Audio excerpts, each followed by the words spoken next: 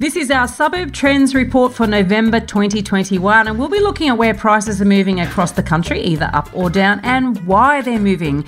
And in this episode, we'll be discussing building activity and the renovation factor in price growth. Welcome to The Elephant in the Room. This is the podcast where we love to talk about the big things in property that never usually get talked about. I'm Veronica Morgan, real estate agent, buyer's agent, co-host of Foxtel's Location Australia, and author of Auction Ready. And I'm Chris Bates, mortgage broker. Before we get started, I need to let you know that nothing we say on here can be taken as personal advice. We always recommend you engage the services of a professional. Don't forget that you can access the transcript for this episode on the website, as well as download our free Fool or Forecaster report, Which Experts Can You Trust to Get It Right? theelephantintheroom.com.au. This month, we've asked Kent to look into the impact renovations have on price growth, but as is often the case, when we ask what seems like a simple question, Kent discovers that things are never quite that straightforward. So, Kent, can you kick us off by briefly explaining how you've tackled this challenge? Yes, so the data I went for is the building approval data. Now, that's mixed up. I'm just doing my reading from my cheat sheet here, but it's data that's collected through and presented through the Australian Bureau of Statistics. Now, what they've got is a data set that breaks down to a geographical area, which is called a statistical area 2 and above. And for today, I'm looking at an area called an SA3, which we speak about often. Now, this data set contains construction of new buildings as a total, and they present this as a count and also a dollar value. So the data that we're talking about today is the dollar value. The data set also has alterations and additions to existing buildings, i.e. the renovation stuff, and then approved non-structural renovation and refurbishment. So what I was trying to do to meet out the scope of what we were trying to do and outline for the show was to remove the new buildings and just isolate those other two. I couldn't do that. I went through, I spent a few hours trying to extract it from the ABS data. I couldn't do it, but that didn't stop the show. So what I've done is I've grabbed it, I've created some maps, and what we can do is extrapolate and learn from a lot of this particular data set, align that to areas that are not traditional or well-known house and land areas.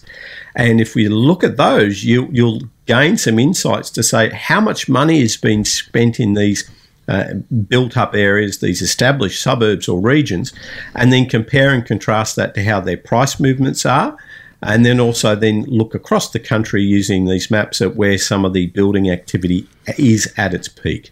I mean, I think it's a really interesting topic because if you, what drives median prices isn't just people paying more money, it's also people renovating their houses and spending more money and increasing the value of that building, and then increasing the value of the property, and that's pushing the median price upwards. So assuming that no one's paying any more for property, they're just paying more because they're buying better asset in something that's actually being built. And so I think it's a really thing that's lost in markets that are spending a lot of money on buildings. They're pushing median prices up because the housing stock's increasing in value.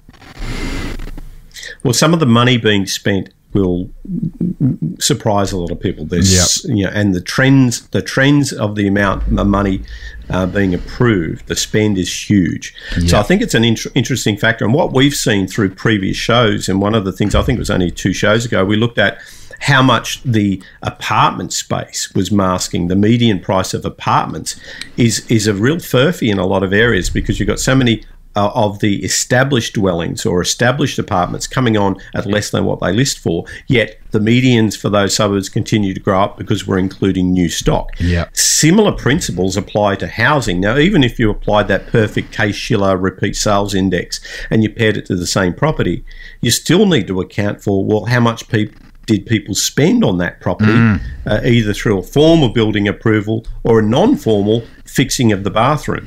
Well, that's the thing, isn't it? We don't even have these in our data, right, Kent? Like, because it's hard to get that data, like people are doing cosmetic, doing kitchens, bathrooms that don't need approval, and that's, landscaping, lots of things and even the building approvals, like, it's not always the actual cost, is it? Like you've got architect fees, you've got lots of other fees, other subby trades that you don't have to include.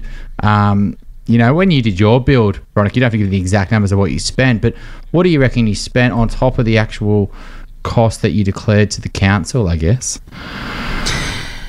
I should know this off the top of my head, but it would... Okay, there's a couple of different factors here. One is the consultants' costs. Yep. So architects and, various consultants that you need to get various reports and all the rest of it. Now, probably, and I should really know this stuff, shouldn't I? Because I talk about knowing these figures, well in excess of 50 grand. Well in excess of 50 grand. Okay.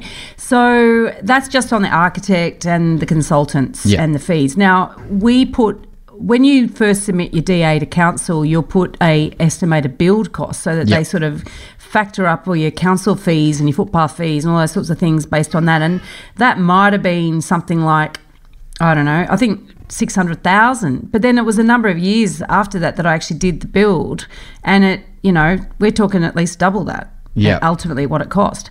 So that even the number that the architect will put on the DA application is usually like, plucked a figure out of the air. What's the lowest number we can get away with? That doesn't sound ridiculous, like we're trying to rort the system in a way, right? Yeah. And then I could decide I want gold taps and everything plated with gold, and it costs 3 times purely because I've got expensive taste. So Ken, in the ABS data, where does the value of the renovations figure, where is that derived from? Yes, what I'll read off there is that data from their collection provides timely estimates of future building activity, etc., etc. So obviously they do their best to survey and capture it all, but those anomalies that you just mentioned, same here, we went through it, we probably spent an extra 100K, those things aren't captured. But when you apply that same factor or same error across the board, then it's great from a trend perspective, great to compare through time, great to compare between regions. So I think, rather than worrying about is it 5 or 10% under, as long as the error is consistent, as long as those measurement errors are consistently there across all states, then it's a very powerful set of metrics to identify trends. So I just want to clarify one thing before we move on. So Ken, the figures that the ABS have in terms of the renovation cost or the build cost, is that what has been supplied from councils? Correct. Right. Correct. So therefore, yes, what you say, the error could be enormous, but I would imagine the error in certain areas would be bigger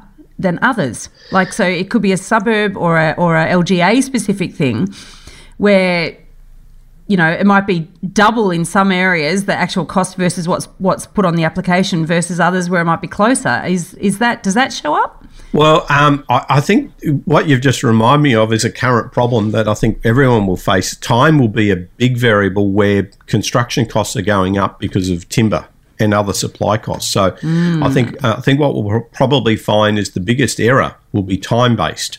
Because of the significant cost. We've probably seen that social media post where they've got a pile of timber used in framing for the houses, and they've got the pile of what it cost 6 months ago versus what it costs now, and the pile's about 1/4 the size of what it was. So there's been some huge price changes for construction materials. So if you know any developers, certainly the developers I talk to, there's some trouble. There's some trouble out there because if they're locked into fixed price contracts.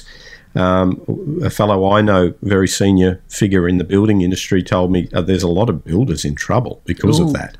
Okay, so we've included a link in the show notes to all of Kent's heat maps, so listeners can check and zoom into those local areas if they feel so inclined. But what is interesting, we're talking about the difference in amount of money actually invested in renovation. We're talking about the fact that skews the median prices. So when you're looking at median price growth in these areas or in any area, the amount of renovation is going to impact that.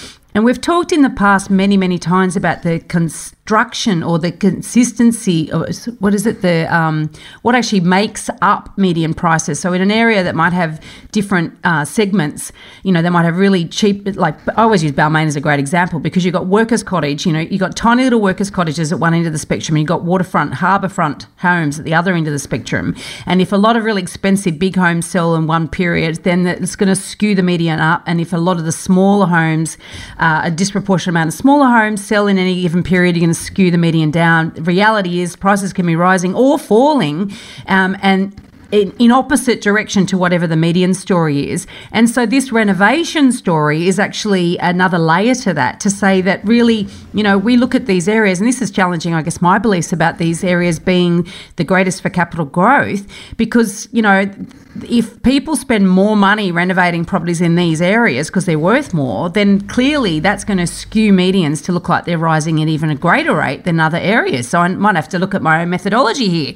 So let's dig a bit deeper, Ken. Give us some more insights into what's underneath this data. Yeah, so obviously it includes the new building construction as well. And to your point about the medians is, if you're in an area, we'll pick on, say, eastern suburbs north. If the houses are being knocked down and a brand new one built and sold quite quickly to a fairly wealthy purchaser, then it's no different than a renovation, except it's probably amplified, obviously, because there's a lot of, but it's the same property, same address, just a brand new house. So I think that's an interesting one. So what we've done is we've got the usual suspects of your house and land areas where the big bucks, obviously, totals are being spent. But I'm going to start with New South Wales. And if we look at eastern suburbs north, now what I've done is I've taken the average building approvals count, the number, and the value of that over the last 24 months and taken the mean average. And it's rounding up, $53 million per month in eastern suburbs north. Now, this is not a house and land area. It's a little bit built up. And when you say eastern suburbs north, can you specify that for us? Yeah, so by and large, it's Clovelly Road north to the harbour. Right, got it. Okay, so pretty expensive. Cluses, Rose Bays of the world. Paddington. Yeah, the true eastern suburbs, as my eastern suburbs friends would tell me when I lived in Coogee, which was eastern suburbs south. So 53 million. So that's a really good example of an area where a lot of the money is being poured into renovation. So it's had growth without a doubt. We've seen, in the last 24 months, we've seen a 14% increase in price. Now that's pretty good, but there are areas where it hasn't had that degree of renovation and the growth rate's been significantly higher. So that was the first one we picked out. Then I've got another one, which is Ku-ring-gai. So what we're finding is a bit of a theme here is that these are established areas, they're wealthy areas, and people are renovating. And the next one was Ku-ring-gai, and that was rounding up $57 million per month. Now, that's got a lot of houses. The address count across that area is about 35,000, so it's a lot bigger, whereas the eastern suburbs north was closer to 29,000. Yeah. So it's about 20% more houses, but they're also spending, a good, spending a similar amount. So you can see that the eastern suburbs are really spending money on a property basis, but it makes sense as well because the properties are much more expensive, so you probably want to spend more on them to get your money back. Yeah, well, the sale median on this is 3.3 million for the east, and then it's 2.75 for Ku-ring-gai. And I know this is sort of a different topic, but everyone knows my favourite report, the Pain and Gain report. If you worked in collaboration with Eliza Owen, for argument's sake, at CoreLogic, and you went, okay, because we know that certain properties sell, there's a percentage of properties every quarter that sells at a loss, right? But that report only looks at the top line. It doesn't take into account renovation costs. But could you get this sort of data and somehow apply a factor to the pain and gain data to get an estimate of actually how many more properties actually sold at a loss in a given time? I'd put it that CoreLogic would have access via Cordell's to individual property data. Oh, even better. So there's no reason why they couldn't come up with a deeper dive version of that existing report that actually looks at construction and or building approval data down to the property. Wow, I'm going to talk to Eliza, but we're interviewing her in a few more weeks, and you know how much I love this report, so that I'm going to say, come on, Eliza, do it. Yeah, I think there's a few conflicts of interest here with CoreLogic, though. I think the reality is a lot of their customers are developers and things like that. They can make that pain and gain report extremely more painful as soon as they start to split up data like that, include buy costs, sell costs, and those numbers would blow out and tell the true story. Unfortunately, it sort of just gives you an inkling of how bad things can be rather than the truth around what it is. Well, that's a topic for another episode. Would you like to move to another state? Yes. Yes, please. So we're going to go to Victoria. Now, Victoria has all the action in terms of new house and land. It's amazing. I looked at the top 5 SA3s for spend, the building approval spend, and the top 5 nationally were all in Victoria, and those top 5 were all representative of those house and land areas, but they made up 1/8 of all the expenditure. So 1/8 of the whole country was made up in just 5 SA3s, all based in Victoria. Are they out of Melbourne suburbs or regional? They're all those outer, so they're the Wyndhams. They're your Melton, Bacchus Marsh type location. So it's where all the building activity is. It's game on in Victoria. Absolutely. And when you compare and contrast that to New South Wales, you realise that things aren't looking good for a first home buyer in New South Wales when you compare and contrast it to what the heck's going on in Victoria. Well, they're not looking good for first home buyers in Victoria if they're rushing off to buy that stock, though, either. So a different, not looking good, but yeah. Different argument. Yeah, absolutely. And then, and you look at the average lot size, and that's a different argument. What is the average lot size? Do tell. The data that I've been looking at have been very, very small, under 350. And we're talking 50 Ks out from the CBD there, aren't we? A lot of them are. Not all of them are that far out, but I'll go back to the old days in my LMI. See how I said that in an old man's voice? But all the big claims that we paid were these, what we call green streets, these very, very small lot size streets where all the houses were on top of each other, and all it took was one Commodore on bricks to change the whole profile of the street. Yeah. And believe me, it happened. Oh, no. Yeah. Well, exactly. You start to get some... We've seen this on housing estates for clients as well, where they've gone from a very premium estate to, they've started to turn into more investors and renters, and all of a sudden, that's right, people are parking on the grass, they don't care about it as much, and the whole estate starts to lose its value because of the shift in it quite fast, actually. And so these estates have always potentially, they can, even if you feel like you've got the premium one, they can shift on you, and all of a sudden, it's becoming like everyone else. So with regards to the theme of the focusing on the built-up areas, the standout here, all the numbers are so much bigger when it comes to Victoria and Melbourne. We're going to Boroondara, which houses quite a few of the wealthier eastern suburbs locations. 90 million average per month. 90 million. So you're talking Toorak, Paran, Hawthorn, that sort of area? No. More the Camberwells and the Camberwell. Okay. There's a lot of stuff there because I spent a bit of time there when I was down with Real Estate View and Real Estate Institute of Victoria, and these are big, beautiful houses. So there's a lot of activity going on there. 90 million a month.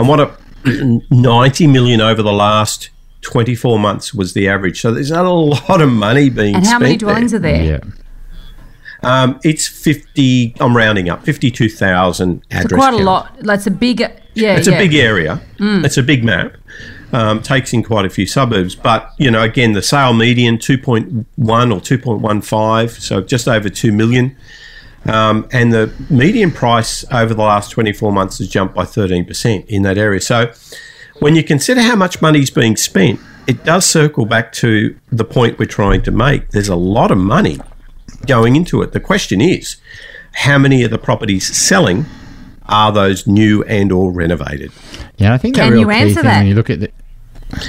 not today. That's for another day. But it's something that you would want to scratch the surface and say, okay, hang on, is this a true 13% increase over the last 2 years, or is it significantly less because of the renovation Because in factor? those areas where you've got bigger houses, maybe I'm wrong here, and I'm always open to be proven wrong because it's a learning opportunity, right? Just in case anyone thinks that I think I'm always right. But if they're in more established areas, larger blocks of land, those lovely period homes, people spend money renovating them. Typically, and what I find the equivalent sort of areas in Sydney, people are renovating those to live in and to live in for 20 years. So then even when properties do come on the market, it's really rare to get a recently renovated big family home in that type of area. Do you find that, Chris, with your clients? You find many of them buying a big, lovely period home that's been renovated to a really high standard? Oh, it's pretty rare. I mean, I can think of clients who have done that. And, a client bought in Bondi a couple of years ago, and it was like an amazing reno. And it was super hot, and they got it for a good price in the end. But, it's not that many, to be honest. It's usually unrenovated. Because I think you're right, or it's been renovated, 10 years ago, and so it's aged a bit now. But, I think the flippers are probably not playing it. Yeah, they go for smaller stuff. Yeah, exactly. So the investors are going for that stuff. So the big family homes and spending, $600, $1 million on a bill, then you want to enjoy the benefits of that renovation. And so, I think there's definitely people who do it, definitely in that sort of top end, builders that basically renovate their own houses and sell them because it's all tax-free growth. So it's a good strategy for people who can do building cheap. But, it's not that common, right? People are usually renovating to live in it rather than to sell. If you want to profile the area, here's a quick snapshot of the census information that profiles Boroondara. Now, hopefully I'm pronouncing that correctly. 70% of family households, to your point. This is family dwellings. Fully owned, it's nearly 38%. So that's well above the average for an area that's so expensive. So it's a blue chip area. Yeah. And when you drive around there, as I have many, many times, it's full of mansions. It's beautiful and expensive. Yeah. So therefore, you could surmise that the impact of the renovations on these properties isn't necessarily actually reflected in the medians. I think a lot of people who are doing this type of work are doing it to live in it. The question more is we need to kind of pull up the listings in the area and look at how many are fully renovated or new. That would tell us. But also I imagine that there's a turnover that you could see in areas, so say in inner Sydney, for instance, or even in inner Melbourne, I would imagine where there's smaller lot sizes like Richmond, areas like that, for instance, smaller lot sizes, more terraces or semis or whatever, and it's the same in the inner suburbs of Sydney. There's quite a lot more development activity, and there's a lot of turnover because, property gets bought, a year later it gets sold again in a new version. And that would be able to be picked up, right? It's interesting though when you look at the what's happening in some of those areas that I made the assumption that there's lots of booming activity. Some of the averages for some of the SA3s that I thought would be bigger weren't as big. So Leichhardt, 14 mil, not as big as what I thought. That's just the average. So that's an interesting one. So that sums up Victoria. And yes, I think what you've got is a fair bit of activity in the inner ring areas, but certainly there's some interesting spots, things I want to get to. The one that's the standout for me is it's Caloundra up in Queensland. So I just changed states. Caloundra was much bigger than what I anticipated. It jumped off the map, and I didn't take Caloundra as a house and land area, but obviously it is based on these numbers. So there's a bit there, but standout and what makes Caloundra so interesting is so much of its coastline. And these house and land areas are, by and large, are surrounded by land. And here's one that's got a stacked nearly 67 million average per month, and it's very, very coastal. So it's I think Caloundra is one to watch. It's standing out for a lot of different reasons. Are they building lots of apartments there, though, Kent? Yeah. And they must be building a lot of apartments there, right? On the water.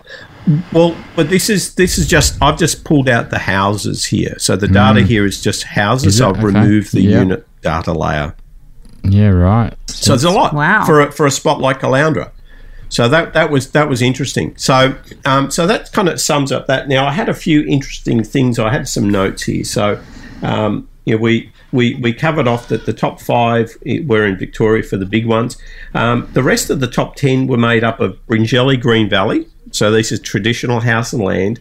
Geelong, again, we've spoken about Geelong. We know it's lots and lots of house and land. Yes, there's a bit of coast there, but there's a lot of land inland in that Geelong, so it's a big area. Yeah. Blacktown North, we all know Blacktown North. Surf Coast, Bellarine Peninsula, we know that as well. But again, a lot of land. And the last one on it's good old Rouse Hill. That was so featured in our very first Suburb Trends episode. But the thing about it is, the market dynamics of Rouse Hill have dramatically changed since our first program. So when we were watching it, it was very, very alarmingly high levels of inventory. It's no longer a red dot on the map for me. So what's that happened there? That shows how much desperation's in Sydney, though, right? Because listings have come down just because people are having to go further and further, and just the shortage of housing. And this is just in lines with.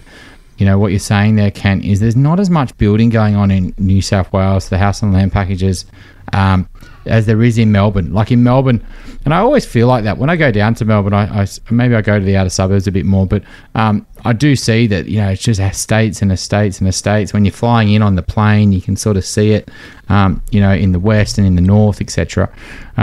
But I think what's happening is they're just not releasing land as much in Sydney. And that's potentially protecting a lot of these house and land package areas because demand's pushing there and the supply's not outweighing demand. And so that's why you're still seeing price rises in these, estates, whereas in Melbourne, they definitely aren't going up anywhere near as much. Well, I wouldn't want to be a first home buyer in Sydney, period. I mean, if you had 600 mil, you're out. Forget about 600 mil will be fine. 600,000. God, I wouldn't mind 600 mil. Sorry about that. I'm being distracted. I've got dogs barking and kids in the background because the kids are still at home, so it's driving me nuts. Hopefully you can't hear it. So now it wouldn't be a show if I didn't mention a particular location. Oh, Logan? Yeah, what's that? Name of Newcastle. I was thinking of the wrong show. I'm thinking of Suburb Trolls. So, don't go there. People will be deeply offended if they go off this show and listen to that one. So we're doing a bit of a comparison, and Newcastle had peaked in March at 61 million. Wow. This is not, Newcastle SA3 is not a house and land area, right? So there's a lot of stuff. So I kept on saying, everywhere I look, there's another tradie or another DA popping up on my alerts. It's game on. Well, now I understand why. It peaked 61 million of approvals in the month of March. The average over the last 24 months has been 35 million. So there's a lot of renovation. Now, compare and contrast that to a place called Wollongong, where you'd be familiar with. That peaked at 40 million in June 2021, and the average is 24 million. So there's a lot more money being spent relatively in Newcastle and Wollongong. Is that to do with migration? We're definitely seeing some really interesting things in both of those cities. I think clients are now going to Newcastle.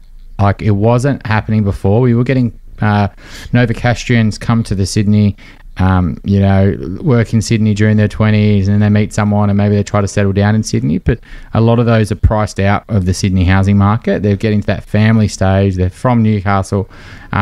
And they can get a lot more for their money up in Newcastle. So absolutely we would get... and Newcastle is more attractive for the people who wanted to explore the world in 2021 than it was when I grew up there. And so, it's a bit more of a bit more happening, I guess. And so people, Novocastrians would move back. But people who weren't from Newcastle wouldn't move to Newcastle. It was just too far. But absolutely, we're seeing it shift. We're seeing that people go to the Central Coast. They look at the Evokers, they look at the Yaminas, Edelongs, and then they go, actually, you know what? I don't really want to be in Lake Macquarie. I'd rather than just, if I'm going to go that far, I might as well bypass that and go all the way into the, the inner ring of Newcastle, like around the city and, Merriweather, Adamstown, etc. The same thing's happening in Wollongong. We had lots of clients try to buy in the Thoruls, the Bulleyes, etc. And now they're outpriced there, and they all just want to buy, the Mangatons and Coromoles and Fig Tree and all these suburbs just around the train stations to the north. And there are lots of old housing in these areas. Like, every house needs a reno, right? And so I think these building numbers are going to go through the roof because they're going down there and their borrowing capacities are way more than they're actually spending. And just they can't spend that. They just can't find the properties that they haven't got the deposit and they can't spend all their capacity. And so I think you're going to find those numbers are going to go through the roof, Kent, as Sydney-siders move north. Keep going, yeah. Well, I can see they're moving north, moving south. I mean, Fig Tree, though, I have to mention it, that pocket up there, I love it for so many reasons. From a market perspective, it's so isolated. You've got coast and escarpment and rail. It's just so few properties. So there's quite... From a a market analysis data perspective, it just stacks up. Now, it wouldn't also be a show if I didn't mention my favourite spot, Byron, representative of the Richmond Valley coast. 37 million average per month. Now, this has been fairly stable and flat over the last couple of years. 37 million. So it's a happening place. Yeah. You probably didn't already know that, right? I was wondering about that area. Yeah. So, and then you did mention Lake Macquarie. Well, Lake Macquarie is split into two, Lake Macquarie East, Lake Macquarie West. Lake Macquarie West does have quite a few house and land. Lake Macquarie East, not as many, still has a fair bit of building activity, new stuff, but it's 28 million. So it's up there too. So when you look at, both Newcastle and Lake Macquarie East in one go, there's a lot of trade activity going on. So this data is, you've looked at a year's worth, or? I've looked at 2 years. I've downloaded 2 years of data, and I've tried to smooth it out. So what I've done is I've taken the mean average to come up with a monthly average. I've taken the mean of those 24 months to come up with something that just wasn't driven by a boom. Yeah, got it. So therefore, it's hard to know what 2 years before that looked like. Oh, it's all in there. I didn't. It's beyond the remit. But it's all there. It's only through talking through through this data that I go, more questions, and you're like, oh, could you have thought of that one beforehand? Normally I get tripped up, but this has been fascinating because I've always focused on building approvals from the number, the total, because I use it as a risk metric when I analyse. I say, what's the proportion of housing stock that's made up of new builds? And if it's above a threshold, I consider it a potential risk. But this has been quite different. When you look at it with a dollar sign, you have a newfound respect for it, especially in those built-up areas, because it could mean one or two things. It could also mean that there's a lot of money being injected in. There's a lot of people moving in and spending their money. Therefore, it's not a negative in terms of the local economy or the housing market. So there's nuances. It's an investment in the area by owner-occupiers as opposed to, or potentially then you've got developers that will fall in there because they see that and then they see the opportunity there as well. So it's an interesting exercise to pull this apart, isn't it? It is, and then you've got the multiplier effect, so it's good for jobs. It's good for jobs. Oh, dear. All right, so you're just about to say, Kent, what's our anomaly? Well, I was, but Chris took a deep breath there, and I thought he's got a big question. Yeah, I was going to say something, but I changed my mind. He's got something to say. Yeah. Why? I changed my mind. I thought that's probably not going to add more value, so I thought I'd stop it there. Now we're intrigued. Now I want to know. You know those when someone says, "Oh, go and tell me." No, you really don't want to know. Tell me. And then they tell you, and it's like, honest, I think one of the areas I do think it is interesting. I think the western suburbs and the fringe suburbs of Melbourne. I think that, to me, when I look at this data, I'm just like, wow, that is a lot of money that's happening. But I also think in the south, between the Gold Coast and Brisbane. And you look at how much building's happening there as well. The Gold Coast is becoming another hot market. We are getting that in conversations a lot, where people are, willing to... It's an interesting thing for people to leave Sydney for. It's definitely a comfort factor there, and people really want to go and see what it's like on the ground. But it's like some area that people are definitely considering to go to, and that's always, that land there is all restricted because you've got escarpments and water and lakes and all that sort of stuff. But that land between Brisbane and Gold Coast, there's just so much flat land. There's a lot of it and there. If you look at this map, it just shows that is where the hunting ground for developers is going to be, right? And they're building, hundreds and hundreds of millions of dollars of per month of approvals that are going through. And they could go on for a long time. And that's a really good segue. That's a good segue because my anomaly is the Gold Coast hinterland. Oh, do tell. And then was it even set up that way, Chris? You took that deep breath, was just perfect. That's why I grabbed it and I spoke over the top so rudely. But so my anomaly is the Gold Coast hinterland, because I expected it to be bigger. I expected to see a lot more. So it peaked at 16 million. Not much at all. So that's its peak, and the average is 6 mil over the last 24 How many dwellings? months. So Gold Coast hinterland. I'm going to go to the map. Going to the map. I'm looking up here. Go to the map. Go to the map. Jimbuba, no. I'm going to scroll around the map. Ormo. There you go. Gold Coast hinterland. Address count 11,000. So it's not big. Yeah. They're all kind of spread out. So probably made up with a lot of mountains and a lot of escarpment. But there's still a lot of land. It's a big area. It's a big area. Big houses, right? So therefore, you'd spend more money when you have to renovate a big house. Well, yeah, and it's all houses pretty much, 97% houses. There's really not much activity. There's 5% are units or apartments. I think what you'll find there as well, typically people would have upgraded within Gold Coast, so they wouldn't have done the big reno. If you need a bigger house, you just sell and you buy again. What you'll find now is that the interstate buyers will be pricing out the locals. The locals will be forced to then just renovate. I think you'll find that the higher price leads to more renovation. Also allows people to renovate more with not worried about overcapitalizing.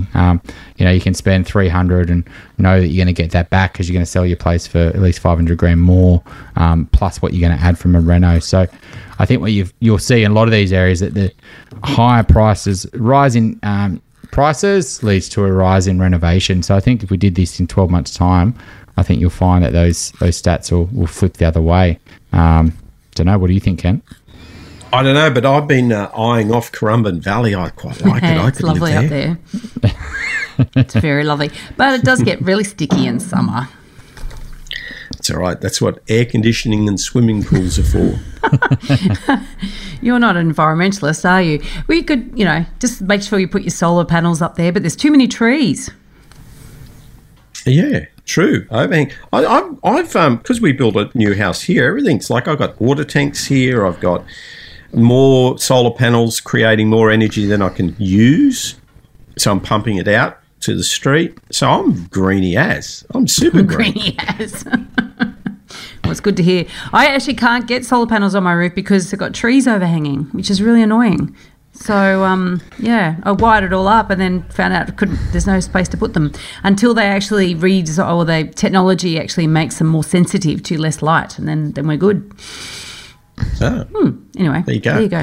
So there you go. That's now what we've got here. We've got 3 states covered with SA3 heat maps that look at building approvals, total building approval from a total expenditure, dollar value perspective for houses only, not units. And then I've also got the SA3 time series going back 24 months. So every SA3 nationally has a time series chart there as well on this page. So there you go. Thank you very much. We haven't done the units, but I do think the units are something that we would be interesting to do, maybe, in 6-12 months' time. I think you'll find the data is pretty obvious. There's been no demand for apartments, building approvals, and have gone through the floor compared to what they were like in that 2015 to 2020 or 2019 sort of period. But I think what we're also seeing is buyers come to us who are looking to buy off the plan or have or are considering it because the reality is they're missing out in the housing market. They're looking around and they're looking for solutions. And so I think what you're going to start to see is developers start coming to market because they know they can sell it. There's so much desperation out there and so they can start selling these apartments again. So I think you're going to find in the next couple of years, because of higher prices, that means developers can sell apartments for more money. And so building approvals for apartments will start going through a building boom again. And that will happen across Sydney, Melbourne, Brisbane. And so whenever there's more demand, they build more. And so that's why you've got to be very careful when you play in these high density space. True, but the cost of building's going up as well, so that's another pressure on prices. So, I think, so we put you on notice, Kent, 6 months' time. We won't do one on units. But any ideas for next time we meet? Oh, I'm so ready for this. Build to rent. Ooh. Build to rent, multifamily. Mm-hmm. Now, here's my theory. Here's my hypothesis. They are going to be all in Australia. It's not going to be a ma and pa owning a multifamily like in America. It's going to be a corporate landlord with lots of advantages, tax advantages, lower cost, lower operating costs, economies of scale.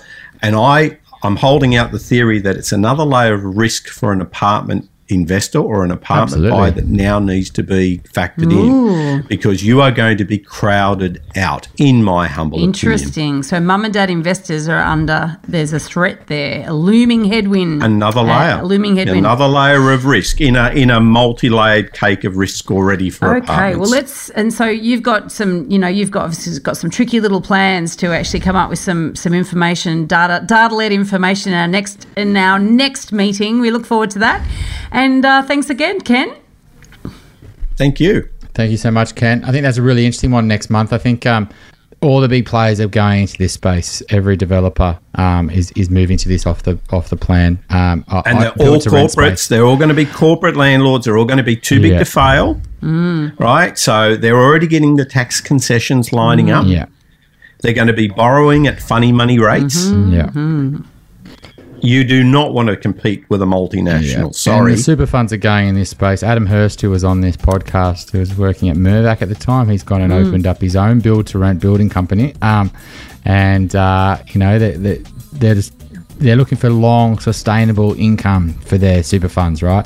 An asset they can sort of put money into and know that that's going to give income for their members. And build-to-rent makes a lot of sense. So, I think it's a really interesting one to keep talking about. If you're looking to buy your dream home or an investment property in Sydney's inner west, eastern suburbs or North Shore, my team and I can help you buy without regrets.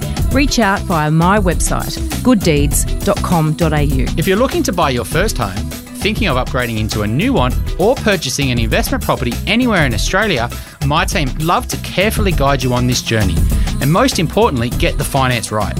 Reach out via our website, wealthful.com.au. Thanks for joining us. We'd love to see you again. And remember, don't be a Dumbo.